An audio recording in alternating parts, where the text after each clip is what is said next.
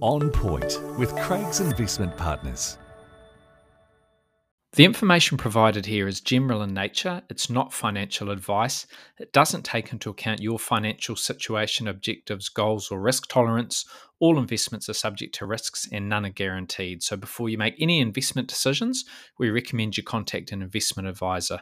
For more information about our services in that regard, you can go to our website, which is craigsip.com.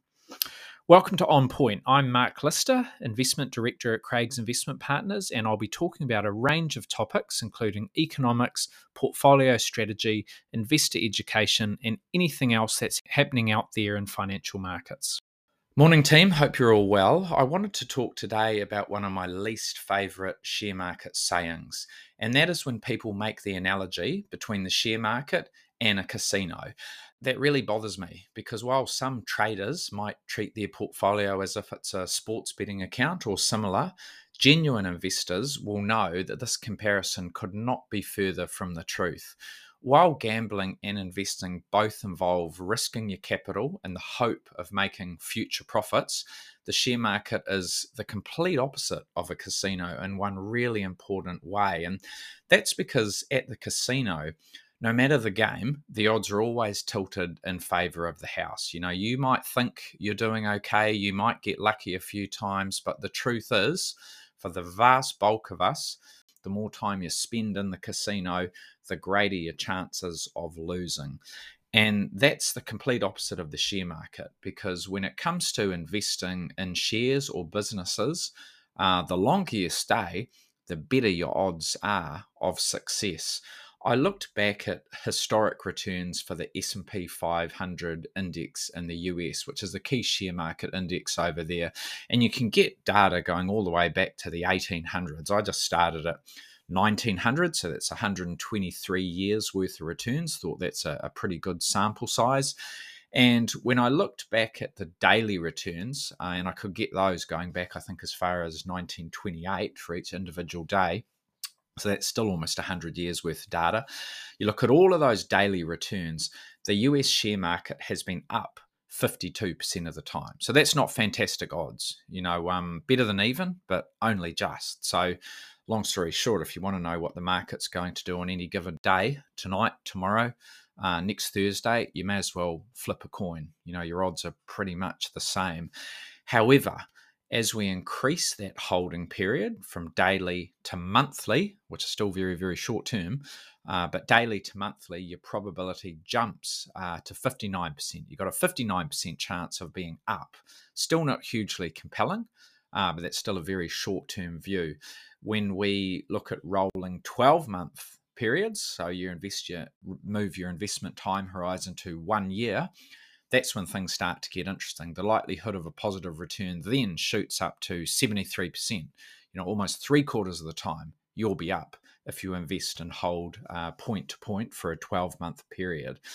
Now, 1 year is still far too short to be considered as the time frame of a long-term investor. But when you look at holding periods of 5 years or more, that's when you really start to see the power of long-term investing and patience. The historic likelihood of a positive return over 5-year periods improves to 89%. So much, much better than with that short-term view. Over 10-year periods, it goes as high as 97%. And if you spent a decade in a casino, I'm not sure you'd have much chance of coming out with anything at all, let alone a 97% chance of being better off. So there is quite a big difference between the share market and the casino. Some of you will be thinking, well, hang on, 97%, what happened to those 3% of times? Those are the periods where you would have experienced a loss when holding over 10 years. And they relate to two quite unique times in history. Because remember, this is going back to 1900. One of those times is if you bought US shares at the end of the 1920s, 1928, 1929. That period preceded the Great Depression. The 1930s were not a fantastic time for investment returns or economic growth, full stop. So one of those times when you would have been unlucky enough to have been underwater, not dramatically, you wouldn't have lost all your money, but you just wouldn't have made a positive return. You would have made a small negative return. One of those times would have been if you invested in the late 1920s. The other time would be if you made your investment in the late 1990s. And some of you will remember that period, 98, 99, the peak of the dot-com boom, internet shares growing through the roof. That obviously all came crashing down with the recession and the share market decline of the early 2000s. So those are two periods, quite rare. We've only seen them twice in the last 120 odd years, quite unique, but they can happen. When we extend our investment time frame or our holding period to 15 years, then the proportion of positive returns increases to 100%. So people that have invested with that sort of time frame, they've never seen a loss point to point. This is in nominal terms. I know there will be people out there that are saying, hang on, what about when we account for inflation? What about the 1970s where share prices went up, house prices went up? But after inflation, both of those things still lagged. And that's absolutely true. That's probably another report and another episode. And I have actually recorded episodes and written reports about the difference between nominal returns and real returns. So go back through the list of episodes at that one, because there have been periods through history where you might think you've done well in terms of your investing experience, but when you account for inflation, you haven't done so well. But back to my original story, when I look at New Zealand shares and the history of the New Zealand share market, and you can get data going back to the mid-1960s for the New Zealand market, all the possible 5-year holding periods, returns were positive 83% of the time. So those numbers are actually quite similar to what we saw in the US, remarkably similar actually. And when we look at 10-year blocks, rolling 10-year blocks, 100% of the time New Zealand shares have been up, even if you invested right at the peak before the 87 crash. Over 10 years you still were up slightly. So I think that does just remind us that while returns can be hugely volatile, and while you can find yourself sitting on losses for an extended period, depending on when you started, if you're unlucky enough to buy or start investing right at the top of the market, you could be sitting on losses for years in some cases. However, the key point I want to make is that unlike the casino, the longer your investment time horizon, the more the odds swing back into your favor. So I hate that analogy. The share market is nothing like a casino. It does reward patience, and it gives back in spades to those of us who stick around long enough to reap the benefits.